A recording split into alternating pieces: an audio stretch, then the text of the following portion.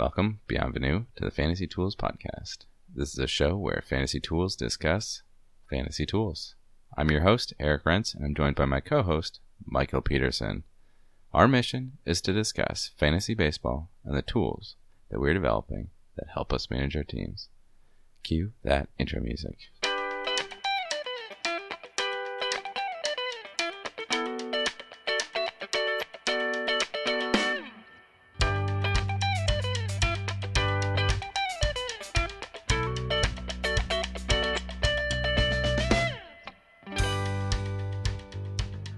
Well, I have to admit that the NFL season has finally come to an end, and by that I mean like it's done. Like never thinking about anything again. Never thinking about the NFL ever again. This is a normal phase in a Vikings fandom life cycle. This is like your hell Super Bowl, huh? I don't like it. I gotta be honest, I don't like it. I'm having a hard time deciding who to actually root for. Ugh, I hate the Eagles. It is, and that was the thing that everyone was coming back to. Was like,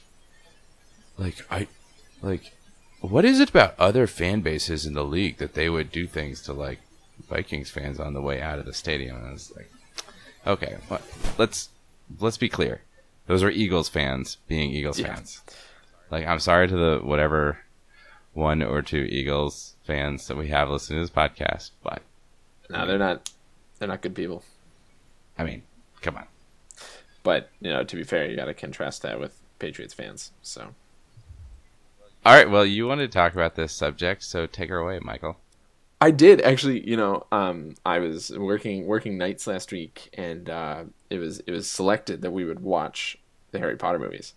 So I watched all 9 Harry Potter movies in the last week, and there's a part where think about it. There's 8 movies plus Fantastic Beasts. No, not that. No, I got the movies, but why were you watching them? I don't understand. There's a lot of downtime. Let me tell you. Okay. Things happen in bursts. So we had a lot of downtime, and I, found myself thinking, as I normally do, about how analytics can be applied to every situation, and then I settled on wondering what the advanced metrics look like in Quidditch. Plus minus must be huge on the chasers. I got really excited thinking about what StatCast data would look like. I think it's really interesting because you would immediately find out whether something was cursed or somebody had tinkered with them, right?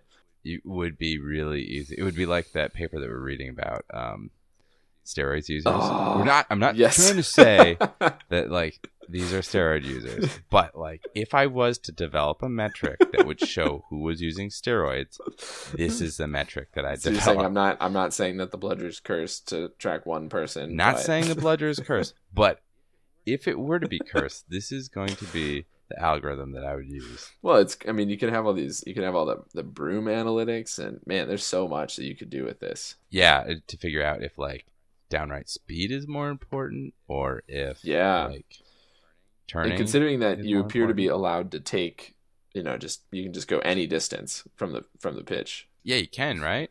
That was always my question. Seems to be. Like, who says you can't just like go down to Quiznos for a sandwich and come back? I mean, well, wasn't it? Yeah, in the run up to the World Cup in Book 4, don't they talk about games that lasted like weeks? Days. Yeah, days and weeks. Yeah, exactly. There we go. So anyway, where the snitch really doesn't matter in those. Yeah, exactly. So if anybody has any thoughts about what advanced metrics would look like, I think we're all ears. And if anybody happens to have some StatCast data for Quidditch, we'd love to see it. All right, this week on the pod, Eric is going to introduce the topic that runs through our future series, Season 2, which will start in a month. And then after the break, I'm going to talk about the transaction log and just do a little check-in on the stuff that's happened in the past week. Take it away, Eric. After some discussion and coaxing, Mike finally convinced me that we should design Season 2 around the idea getting into fantasy. Do you feel like this is a major victory for you, Mike? I do, and you know what? It was the type of thing where I had to plant the seed early enough and let it germinate, and it eventually got there. Eventually did. Do you think that it grew in the way that you thought it would? Did you think that this was the form that it would take? I think this is sort of nebulously what I had imagined. Actually, yeah, pretty happy about All right, this. so getting into a little bit more, we are going to use this framing device as a prompt for guiding the first section of each podcast over the course of the season. I think we'll discuss more in our season 2 intro podcast, but suffice it to say that we've already sketched out several topics. Today's topic is one that I couldn't fit into season 2's schedule, so I thought it would serve as a good warm-up for the series and could touch on some of the introductory materials I'd originally wanted the series talking about. So I guess, what's the topic? The topic today is getting into fantasy, types of fantasy. So let's start with, we just went through fantasy genres, the different types of kind of formats. So I think the biggest thing in fantasy that sets apart the different types of games is the scoring formats. Oh, right? yeah. So the 3 major types are rotisserie, points, and head-to-head. And that's kind of head-to-head is kind of split into points and categories. So what is rotisserie? Rotisserie is just that you accumulate over the course of the season stats in each one of the different categories, and then at the end of the season you win or you lose each one of those. You get points based on each one of those categories. That's right. And then you kind of win based on your results at the end of the year. So you want to give a little bit of an explanation on points? Well, points is straightforward. Points is It's just score how many. points. Yeah, you just get points assigned, and so everything is a little bit different based on how the points are assigned.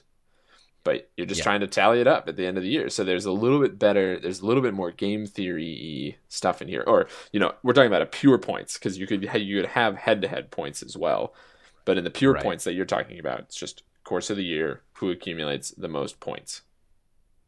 Yeah, exactly. And as you're saying on the game theory thing, it's like, really, how do you maximize just the total number of points rather than across categories? And a lot of these full season leagues in this kind of way, there's a little bit more gamesmanship, I feel like, in terms of trading making sure that you're trading a player to a team that can also, in a way, help your own team. Absolutely. Yeah, in the head-to-head, there's a lot more about making your own team the strongest possible.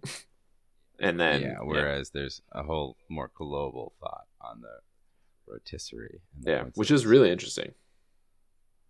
So head-to-head is what we focus on. That's right. And the 2 major categories are points and category. And really, points is something that you see in fantasy football. And it's not as common in fantasy baseball. That's right. A weekly points head-to-head scoring. It's kind of weird, frankly. I mean, if you're going to do something that's sort of arbitrary and random, you may as well do the categories. But something like that doesn't work for a fantasy football league as much because you don't have the same diversity of scoring categories. Yeah, and there's not as good a way to kind of disaggregate the scoring and the way that people. I mean, baseball is so easy for that. So head-to-head category league. That's the league that we are in. That's the language that we talk about. So we often say, figure out what our baseline is, and if you're in a 16-team head-to-head category league, then figure out what the translation is from ours, which we talk 12-team, deeper teams, but 12-team category league. So in these, what it means is that every single week, 2 teams go head-to-head. They try to amass the most stats in each category, most or least in in specific categories, and then at the end of the week they have a win-loss, and I guess there are 2 ways to kind of score that as well. Either the team that won the most categories gets 1 win, or they disaggregate it and you get 1 win for each category. Mm-hmm. And we're in the latter. Man, I've never actually sat down and thought about how many different overarching iterations there could be. Right? We haven't even gotten to like the real tinkering that you can do. I know. That's, yeah. And we're going to have to explain all of it. Jeez, I know. Wow. Okay.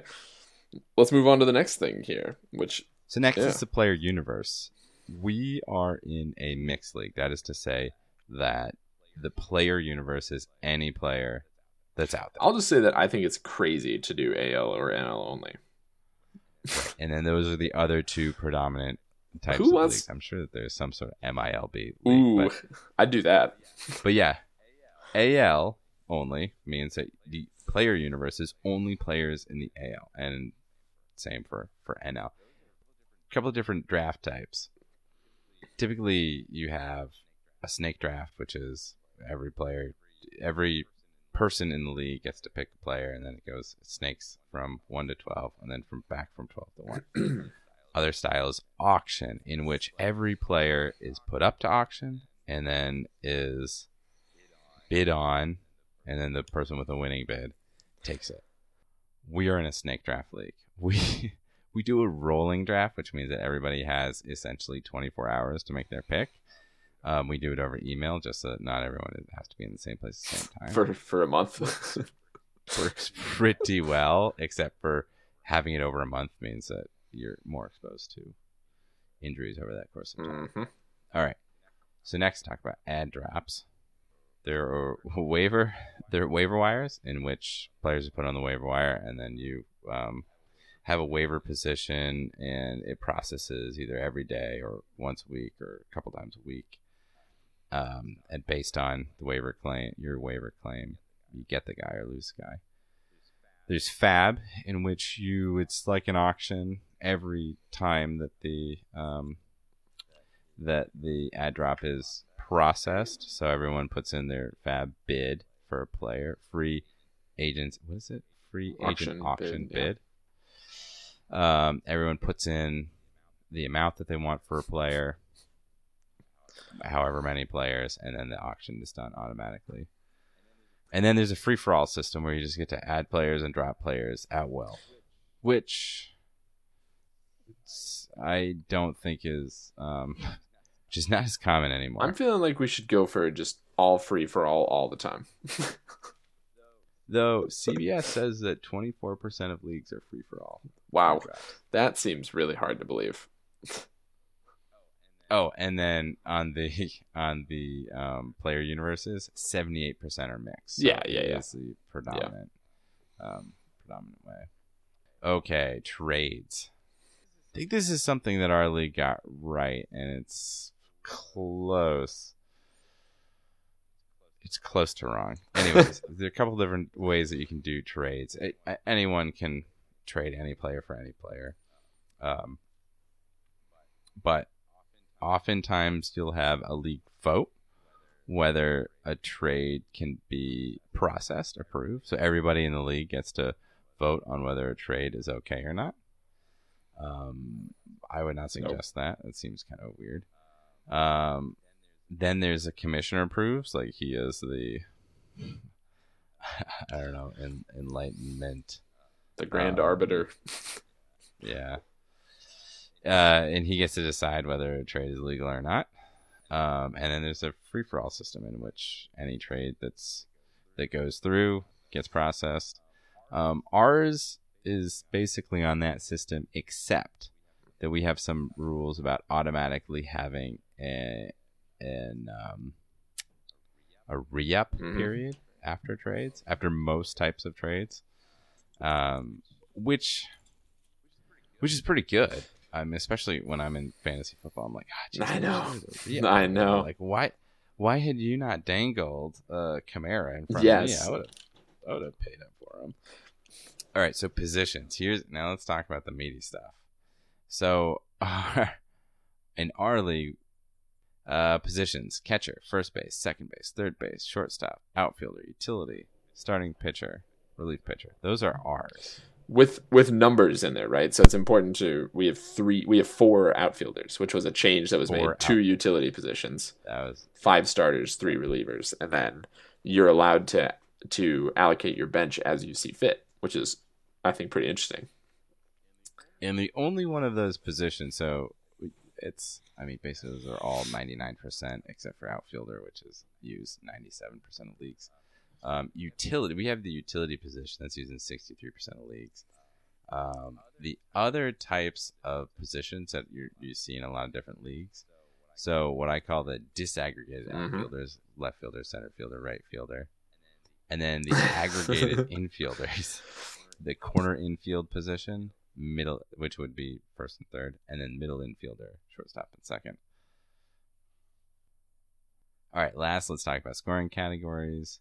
We use ERA, WHIP, ERA, earned run average, WHIP, walks, hits over walks plus hits over innings pitched, Ks, strikeouts, saves, wins, batting average, runs, home runs, RBIs, aka runs batted in, and stolen bases. Those are basically ERA and WHIP, we talked about this last year, I think. ERA and WHIP are not used nearly as much as those other categories. 53% of leagues use WHIP. Yeah. It's interesting that, our league is really forward-looking in many rules, and in the scoring categories, like, nope, no debate. Always going to use these.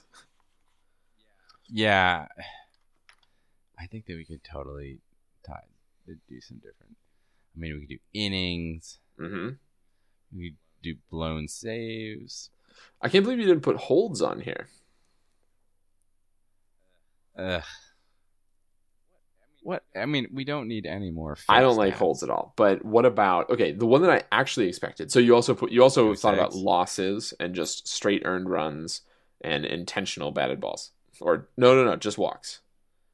You walks. Just mean walks. Yeah, no walks. Issued. Yeah. Pitchers issued. But the one that I think that is interesting that you don't have on here is what if you replace average with hits? I agree. Pure number of hits. That's one that, and I am surprised because that was the first league that I was ever in. It was hits. It was not. I know. Only 8% of leagues use which seems weird because as we talked about at length last year, batting average is just so hard to compute. So hard to forecast. Yeah. It's just a wild card category. Yeah, no, it's so hard given the fluctuation. On base percentage has the same problems, although I think it's marginally better because you can predict walk rates slightly better than you can predict hit rates. Yeah, because even the best hitters can have horrible weeks and vice versa. That's right. But Joey Votto, he's walking every week.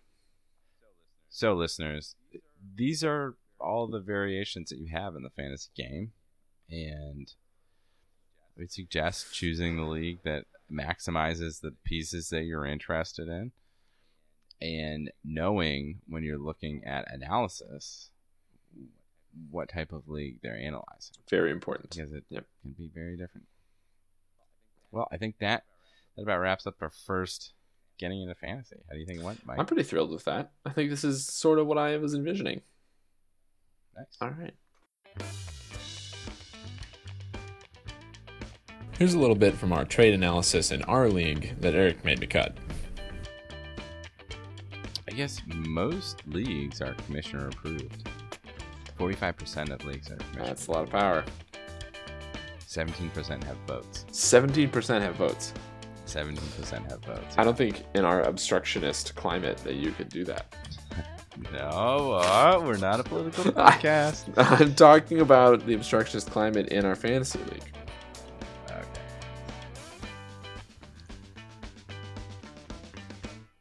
I am still out here just thirsty for baseball updates of any sort. A couple weeks ago, I analyzed the winter leagues and didn't find anything there, so I turned my attention to the transaction logs, and I am ready to scrape the bottom of the barrel and see what's going on. And we've got some. And let me tell you, this week Here's some was an directs. adventure in regular expression. So here we go. Here's our computational part of the pod, where I talk about how I had to write some filters in Python that would go through the MLB transaction log and tell me what type they were, because why would you subdivide them in any way? Why would you not just the MLB just reports them as full sentences of what happened. So thankfully they report full sentences in the same format over and over and over, so I can run regular expression analysis on them. But man, parsing out names, and of course we run into the same things where Boston Red Sox is 3 words, but St. Louis Cardinals is 3 words, but not in the same configuration. And then you have Chicago Cubs, which is 2 words. And you're like, oh, well, now how do I subdivide this in a sentence? So anyway, got all those things ironed out. And what did I notice? Well, first I noticed that this isn't even on ESPN. If you go to ESPN's MLB transaction page, nothing for the past month. Really? Nothing. They haven't listed anything, which seems totally crazy and suggests to me that that ESPN is not invested in baseball right now, which is probably right. Also, for being honest. See. And first couple of things. Obviously, there's things that have happened. Andrew McCutchen was traded in the past week. Obviously, right after we recorded. And seemingly, I will say, to me, seemingly out of nowhere. Were you expecting this? Oh, he'd been in a bunch of trade rumors. Yeah. For the last Sure, year. sure. And the Giants had been wanting a new center fielder for this entire offseason. So I mean, it's when it happened, I was like, oh yeah. Hindsight, I agree, makes a lot of sense. Okay, the Giants are actually trying to retool their team. The Pirates are tired of toiling and just missing the playoffs every year. Just missing the playoffs. Yeah. I mean, I don't see how they're going to rebuild, but I think we also should have seen it after Cole was moved. They were clearly willing to move good players, and so okay. Anyway, interested to see what happens there. That value goes up, which is a bummer for our league. Yeah, no, absolutely. So it's a bummer for any league where he's a keeper, because he was always going to be a keeper. But the fact that he increased his value as a keeper is always frustrating. Without doing anything. Always frustrating. All right, next. And Starling Marte loses value. Starling Marte loses a ton of value. Sorry, bud. I forgot about that. The only other thing that I wanted to mention in terms of trades, are you interested in this Randall Grichuk trade? Randall, yeah, he was on my team last year. Disappointed like crazy. Yes, he definitely did. But I remember when I mentioned that Randall Grichuk was getting sent down to make way for Tommy Pham, and don't, man. I said it slightly jokingly, and you're like, "Oh yeah, of course." I was like, "No, well, maybe they are," and then boom, there it was. It's like, how is Tommy Pham going to get time? Well, Randall Grichuk is getting sent down. Yep, and they were ready to move on. That was a bummer, but I think that's what happens so this when trade, you trade for Marcell Ozuna. Yeah. This trade is actually good, I think. So other than that, all's fairly quiet on the trade front. If we're being completists, the Pirates traded Shane Carl to the Atlanta Braves. How do you feel about that? Oh, great. I don't. And Jose Rondon was traded by the San Diego Padres to the Chicago White Sox. Good to know. They need another Rondon. Let me just keep you updated. Yep, and that's it. That is it on the trades. All right, so let me tell you what actually dominates the transaction log at this point of the year. Okay. It is invites to spring training. Yes. Just pages and pages where every team just dumps all their non-roster guys that they are inviting to spring training, and a bunch of these guys either they're not on the roster at all, or they were signed to a minor league contract and are being invited to spring training. Now, why did I think about this? I thought about this because the New York Mets announced that they were inviting non-roster outfielder Tim Tebow to spring training. Nice. There we go. the Mets spring training is not going to be sad enough as it is. All right, you're about ready to wrap this sucker I up. am, and I bet we disappointed a lot of people by not doing book club at the beginning. I am sure. Because we just forced So a bunch of people to listen to 30 odd minutes of actual baseball talk. Fantasy baseball. Some really hardcore fantasy baseball. That's right. What do you think of Coram Van Texel? We're back. The Egyptians are back. They played such a prominent role in her Dark Materials, his Dark Materials, whoever's Dark Materials. Everyone's Dark Materials. I'm sorry, pronouns. That's not our thing to get right. Yeah, I mean they've been talked about a lot in the book so far, but I haven't really had a presence. That's right. I feel like I'm so close to getting in trouble in just calling them gypsies. I think there's something that really, I don't know. He should have called out for a better name than the Gyptians. You think it's Gyptians? It's not Egyptians? No, I don't think so. I don't think it's no. They're not like E. It's not like they drop. I mean, E. He does have a thing of doing things like that, but Phil Paul here. just I know he worries me a little bit. Slightly So acceptable, but they're cool. I mean, I like the idea. I like the idea of people who actually like live on the river and float down and up and down the river. But I mean, the Thames. I wouldn't want to be living on the Thames in a boat. Yeah, that's no. That's such a romantic idea on paper that like when you're walking over the Thames, I definitely walked over the Thames and thought to myself, nope, maybe not like pre 1200. I don't know. I think it'd be even worse. All right. I mean, they were just literally pissing and shitting into the river, just like flooding it straight down into the river. I know. All right. Well, that took a turn. Yeah. What do you think? I know that's exactly where you wanted to go. What do you think about Oakley Street? You wrote, they're taking form, and I totally agree with that. We're starting to see where this is going. I feel like we're more than halfway through the book, and I finally have a sense of what might happen. Yeah, no, we're really getting an idea around the edges. Perfect fantasy device. Perfect kind of James Bondy kind of device. Yes, we're a secret society that, we are 100% legal, but somehow we're painted as not part of the government. Yes, that's right. And there's I don't know. It's like James Bond getting in trouble with the local police. I think one of the things that I find really interesting is just how secretive and not known they are. Apart from as the reader, you get to know much more about them. Do we think that's a British thing, or is that totally a fantasy trope? Like, I wouldn't put it past the Brits to have like several different secret groups that have like $1 billion pound. No, you make a really good point. It'd be much easier to hide that in that structure. And you've got such an older country. That's right. We just hadn't noticed that we'd been paying them like 0.5% of our budget every single year for the last 500 that years. Line, we never thought about that line.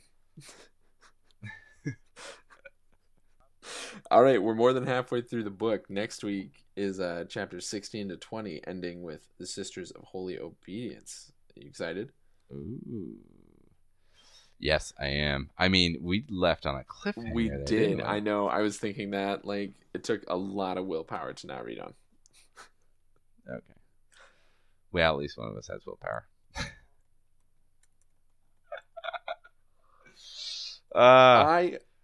I'm scandalized. You should be. All right, fair enough. So, are you done with the book? Is that what you're telling me? No. I just read into chapter All 16. right, fine. One chapter down. All right, just one Boom. chapter ahead. All right, let's move on to a review session, and I have a proposal here coming off of an observing session where I must have gummy snacks, and one that I got back to that I hadn't had in a while, fruit roll-ups. Like, are we talking branded TM fruit roll-ups or wow? I am surprised. I mean, hipsters do gravitate towards old things, and they do gravitate towards new things. No, this was solely like I need a bunch of sugar in a rolled up form, or in a semi socially acceptable form that isn't just me spooning sugar into my mouth. How many of your teeth did you lose in fruit roll-ups when you were around? Actually 10 to 13? None, because when I was a child, my fruit roll-up eating technique was actually, to follow the punchlines and eat the individual pieces separately. I'm sorry, that happens like the first dozen times that you use it. I did that every time. I never got to the just like ball it all up and shove it in your mouth phase. I was roll it up kind of, and then just like it was like sort of a cigar kind of chew. I mean, seriously, I think I lost 2 molars. Wow. All right, I'm glad I asked about this. I was not expecting this. But so child, I like even just like talking about it. I'm like reminded of the taste of like fruit roll up, sweet, tiny bit of sour, and then salty blood. Be like, ooh, okay, all right, yeah. Actually, now that you mentioned that, I can taste losing teeth. Ugh. All right, well, okay. What a time. Well, sorry, listeners, but that's not the review session. So it sounds like childhood you was into fruit roll-ups. When was the last time you had a fruit roll-up? I don't know. I think if I was to say any time prior to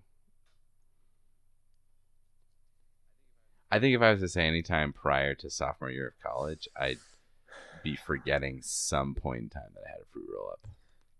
All right. Well, we'll have to get you connected with some fruit roll-ups.